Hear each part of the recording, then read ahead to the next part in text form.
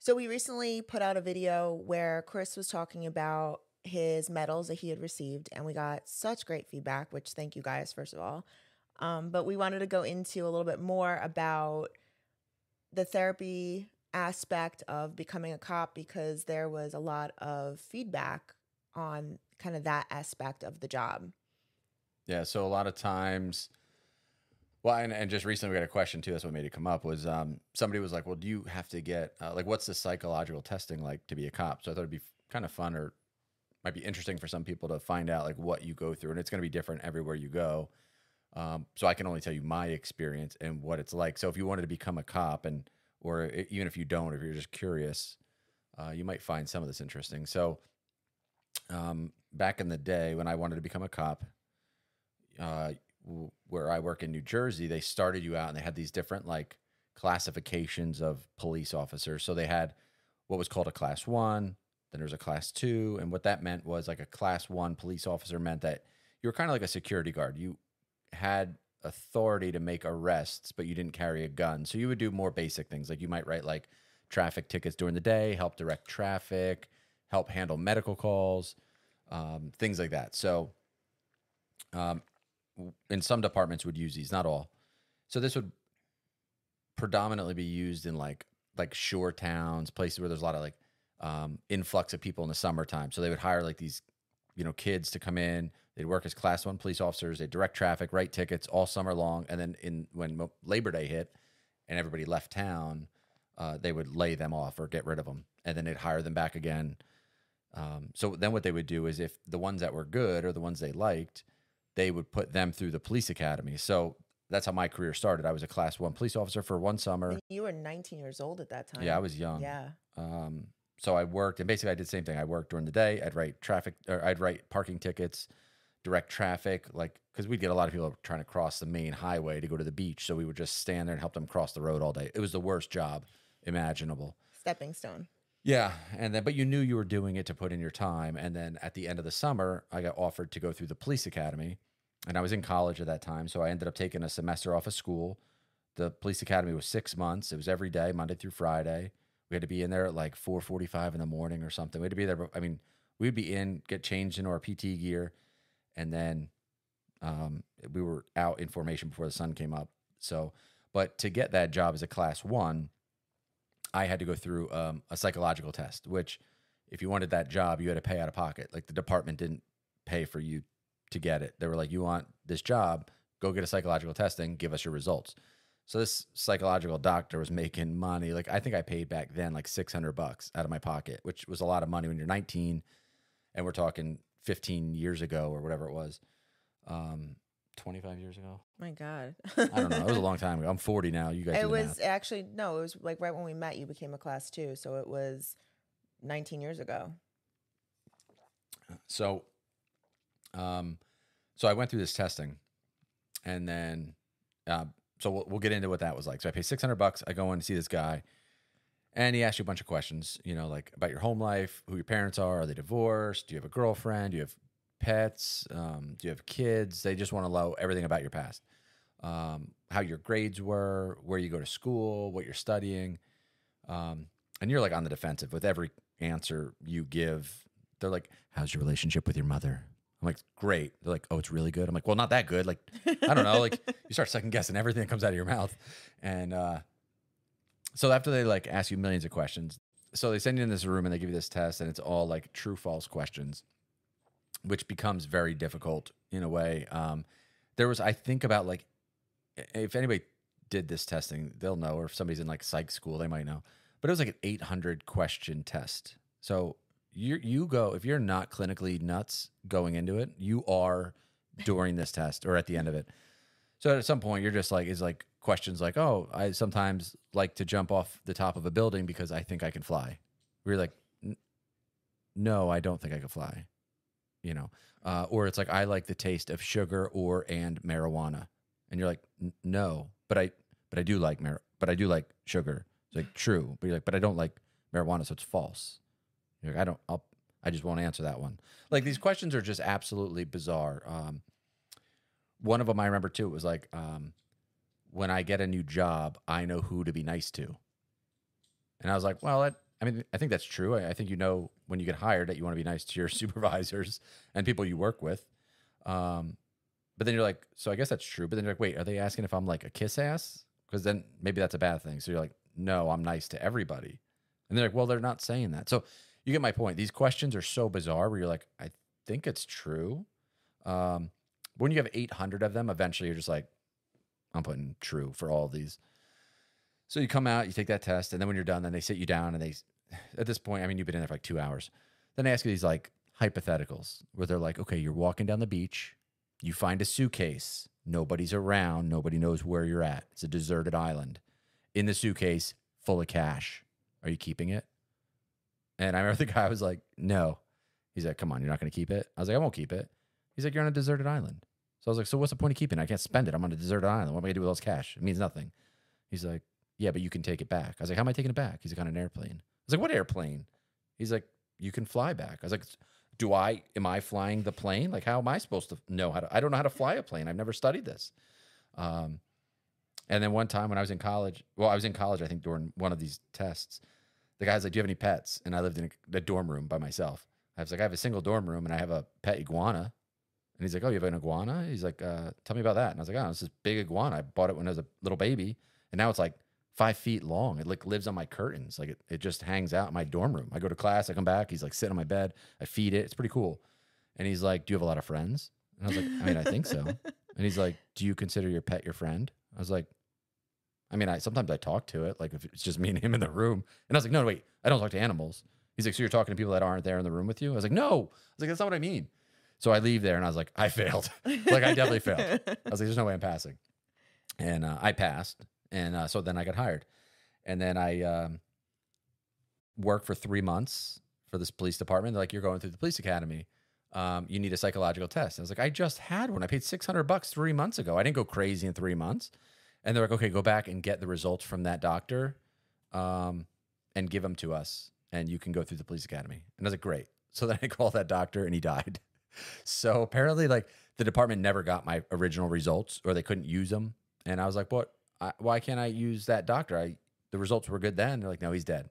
They're like, there's no patient confidentiality. I was like, I don't even know how that pertains to this. But they're like, so go get another test. So I was like, oh my God. So I go get another test, another $600, another crazy the exact same thing happened, another 800 question test. I passed that one, go through the police academy. Then I get hired for another department. So then I worked that next summer as a class 2. Now I have a gun, but I cannot take my gun home with me. I can only be a cop when I'm on duty. And then when I'm not on duty, I leave the gun at the police department. I go home. I'm not a cop.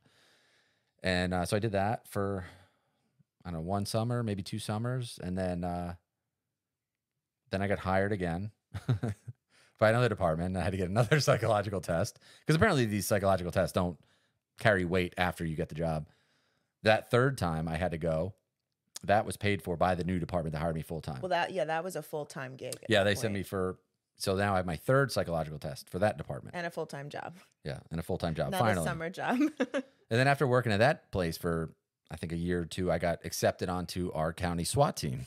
So they're like, you need a psychological test to get on the team. So I go back to see that third psych doctor that I had to go back and see him again. So he's like, oh, so now you're back again and now you want to get on a SWAT team. I was like, yeah. And he's like, why do you want to be on the SWAT team? And I was like, because it's badass. And I'm probably one of the best cops I know. He's like, well, you sound like a cowboy.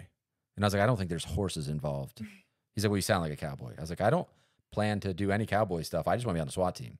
He's like, do you know what the term means to be a cowboy, son? And I was like, no, but I feel like I'm failing. So we left there and I went back and told my chief, I was like, I don't think I'm getting on the team. I think I might have failed that one. And I passed again. And so I don't even know how I keep passing these things. But if you did not get on the SWAT team and you just were a cop, I never would have had another psychological testing for the next 25 years of my career. Never once would I ever have another test. Or when I retire, I would never have a psychological test for the rest of my life. So what always blows my mind is you can get hired as a cop. You usually have to do like a physical fitness test, like do push-ups, pull-ups, sit-ups to get ranked. And then you do a psychological test. Then you go through the police academy, which is all PT, like physical training. They beat you down pretty good for 6 months. Then you become a cop, and some departments will implement physical testing as like an incentive. So like some departments make it mandatory, some don't care at all. They're like, just eat pasta and donuts and you're good for the next 25 years. And then some departments are like, we care about physical fitness. We're going to implement one. And if you take it, it won't be mandatory, but if you take it and pass it, maybe you get some kind of like incentive. Like, I think there's rules as to what the incentives can be, but it might be like extra days off at work.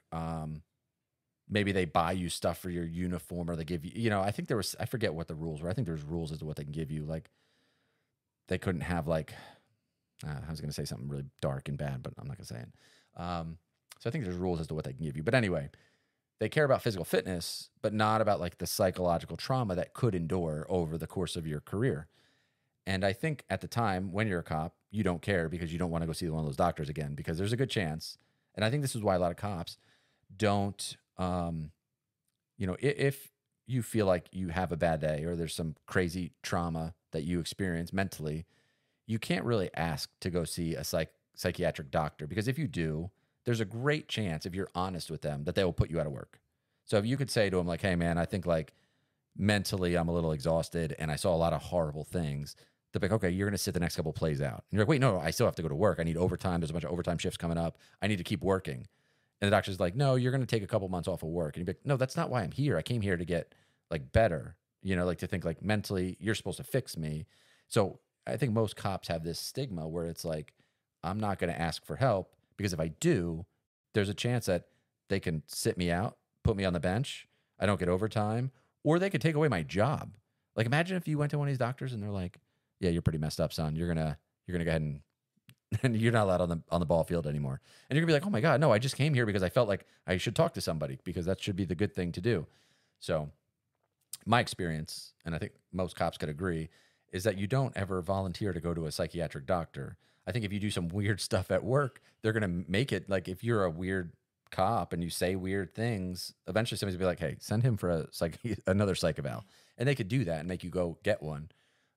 They could do it, but they don't typically. No, I think that's I the only know point. one person that they sent who actually did need it, and he failed for good reasons. But yeah, so I mean, you go through these rigorous testing, but what always blows my mind, and again, when I was in those shoes, I didn't care because I didn't want to go see one of those doctors. But when you're in there, I feel like they probably should every like couple of years, at least every 5 years, maybe like get you checked out, because you start to like become numb to it. I think most first responders, some people that work in like trauma units, maybe in hospitals too, probably get a little messed up, because you can be, you know, like you go see some crazy things. For you, it starts to become very normal, like showing up to like a dead body, like somebody dies in their sleep. That happens almost daily, like every morning.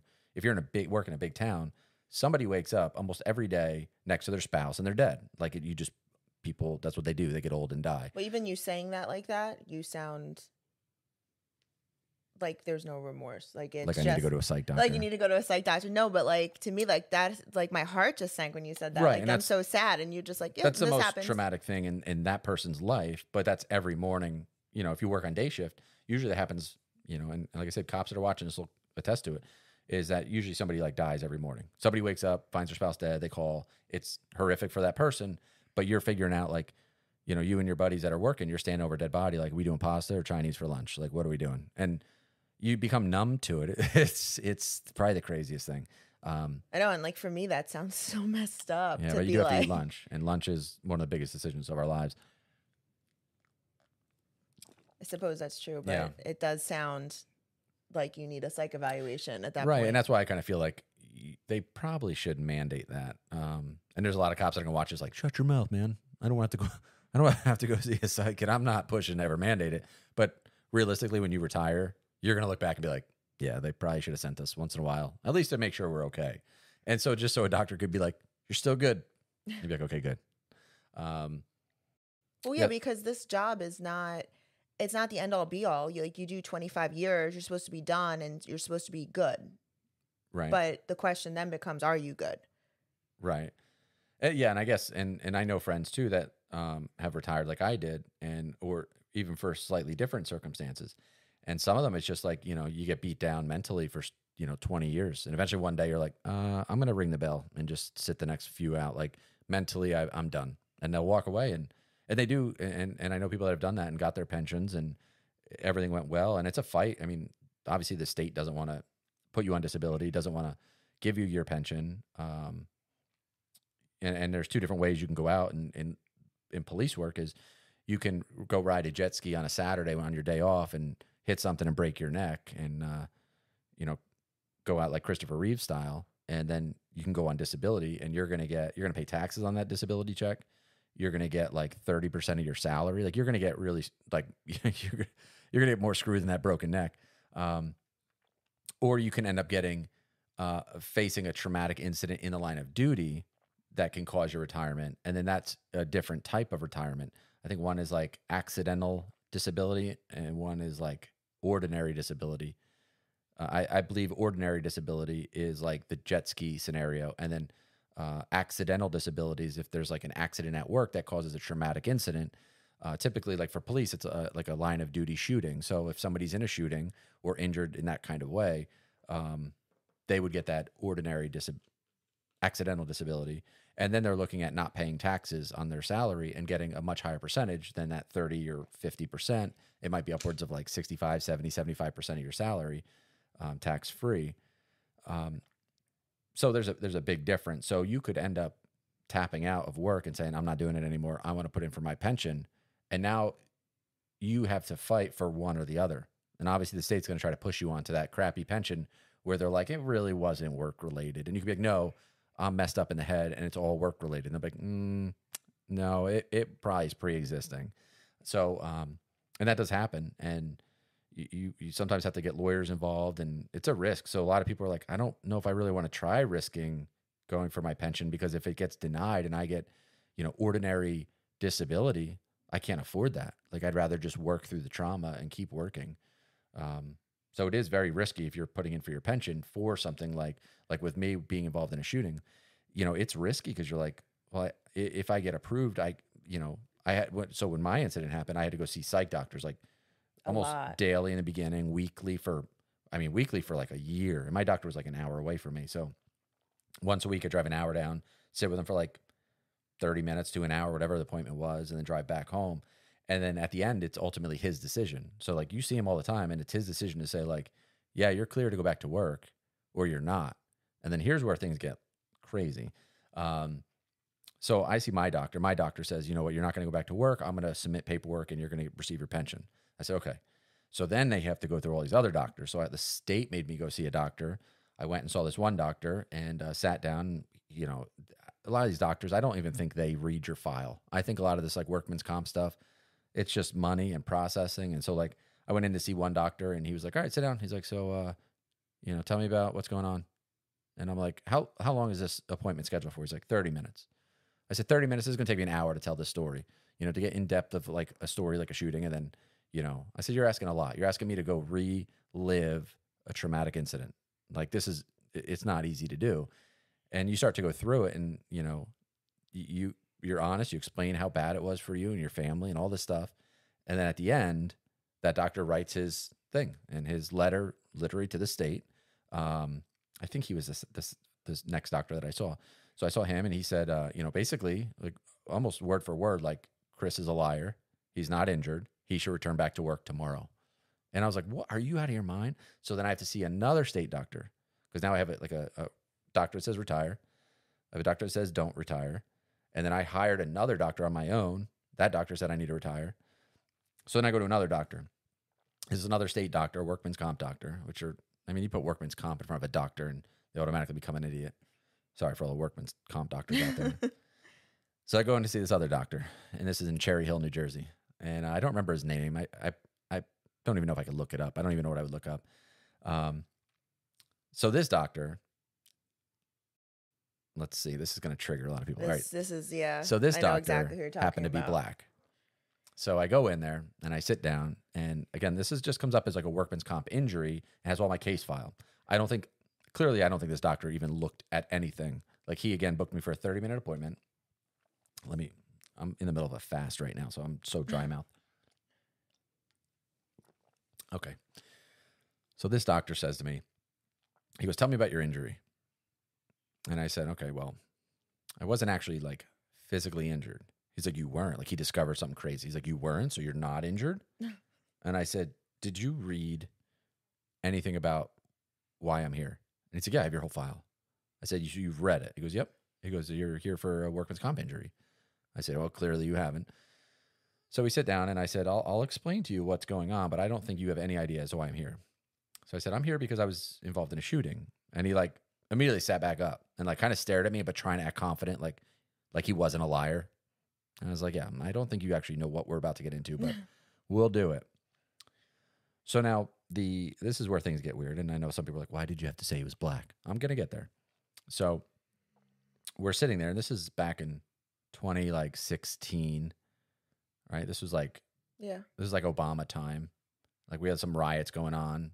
Things were like getting fierce and ugly in the world at this time. So shooting was 2015. This process went towards the end of 2015, throughout all of 2016, and ended early 2017. That's how long this point for my shooting until my retirement took, almost 2 full years. So I go see this doctor, and Obama's in president. People are lighting cities on fire. I don't remember if he was just elected no, it was in between Obama and Trump, because Trump was 2016 through 2020. So this is the end of Obama? Yeah, it's the end of Obama, early Trump. Okay, so yeah, cities are on fire and things are crazy. So I'm sitting there, and the doctor's drinking coffee, and again, he's just very weird. Like he had no idea. He didn't even know what to ask me. He was just like, keep going. And so I kept like laying out the whole scenario, everything that was happening. And he's drinking coffee out of a Black Lives Matter cup. And I think that's a little odd thing to like take a political stance when you're interviewing cops on stuff like this. So I was like, okay, so he's drinking out of a Black Lives Matter cup. And I'm sitting there while I'm talking, I have my phone in my hand. So I'm like taking a picture of that, like him sitting there with his Black Lives Matter cup, like, you know, like Snapchatting it out. Like this is like what I'm dealing with right now. And so he says to me, and this is where it gets a little bit worse. He's like, so now with my shooting, the person that I shot was white. And for those that are viewing impaired or maybe listening to this, I'm also white. I identify as white, and then the person that I shot identified as white. I don't actually know what he identified as. Looking at him, because I'm not colorblind, he was white. So then the doctor says to me, he goes, do you think that your shooting was race related? Right in the middle of this whole like racial pandemic that was going on in our country. He goes, do you think that your shooting was race related? So I said, let's hold up and step back real quick. I said, so I shot a white person, and I'm a white person. And I said, this is clearly how I know this guy has no clue as to what he's interviewing me for. He goes, yeah. I said, are you serious with that question? He goes, yeah. Do you think it had anything to do with race? So I said, do you realize what you're asking me? I said, you're asking me if I shot somebody and killed them strictly based on their race. As a police officer, you're asking me that. And he goes, yes. I said, that would be me. You asking me if I murdered this person. Because shooting somebody based on the race is murder. I said, I don't know if you're like trying to solve a case here. I said, hun, but I said it was not race related. I said, actually, the person that I shot was white. I explained it to him. And so I politely explained to him that this interview is over. I think I told him what he could do with a coffee cup. And I left. I didn't finish. I said, go write whatever you want to write. And I think me storming out might have also showed him I was a little psychologically impaired. But I ended the interview, and then I think I called her on the way home. I drove you to all these interviews. Oh, that's right. Yeah, at the time I kind of wasn't even driving to him. Yeah. Yeah, and so I literally explained what happened, and I was like, yeah, this is not going to happen. He surprisingly wrote a letter saying that I should retire. So, and I also think he should not be able to practice medicine ever again. I should look up his name, give him a shout out. I should send him this video. I think you could have probably had him lose his job. Yeah, I called the state and I explained to them what was happening. So basically all the doctors except one that was paid, the first one that was paid by the state to do my psychological testing, obviously their paycheck comes from the state, and they want state workers to return to work because having them out workman's comp is losing money for the state. So the state's paying me to stay at home and and paying all my doctor's bills, all this stuff. So state doctors like, get this guy back to work. We got to save some money. So it's just one of those things where you're like, yeah, a state doctor obviously says I should go back to work. And all the other doctors that are, supplied by the medical staff, by my work, by all these and people I paid for out of pocket, they all said, yeah, you need to like take a little break from work, and we think you should retire. So, but the second state doctor that I called out, the guy that that suggested that my shooting was based on strictly race, he finally agreed. I think when the way I exited that practice. So yeah, so that's how it is. But typically, if you weren't in my scenario, if you were just retiring, you hit 25 years, and you're like, across the finish line, you're like, made it 25 years, I'm done. Put in your paperwork, you retire. Nobody does like an exit interview with like a psychiatric doctor to be like, hey, those last 25 years were pretty bad. Do you need some help? But I know people in the military, I think they do go through that. They go through debriefing. Yeah, a friend of mine just retired from the Coast Guard, and I believe he was telling me that he went to doctors. They kind of do all these things, like they check you out, see what parts are still intact and what works. And for him, unfortunately, in any way? a couple of his body parts didn't work anymore. But he leave him alone. No, he was overall good, 80% good, I would say.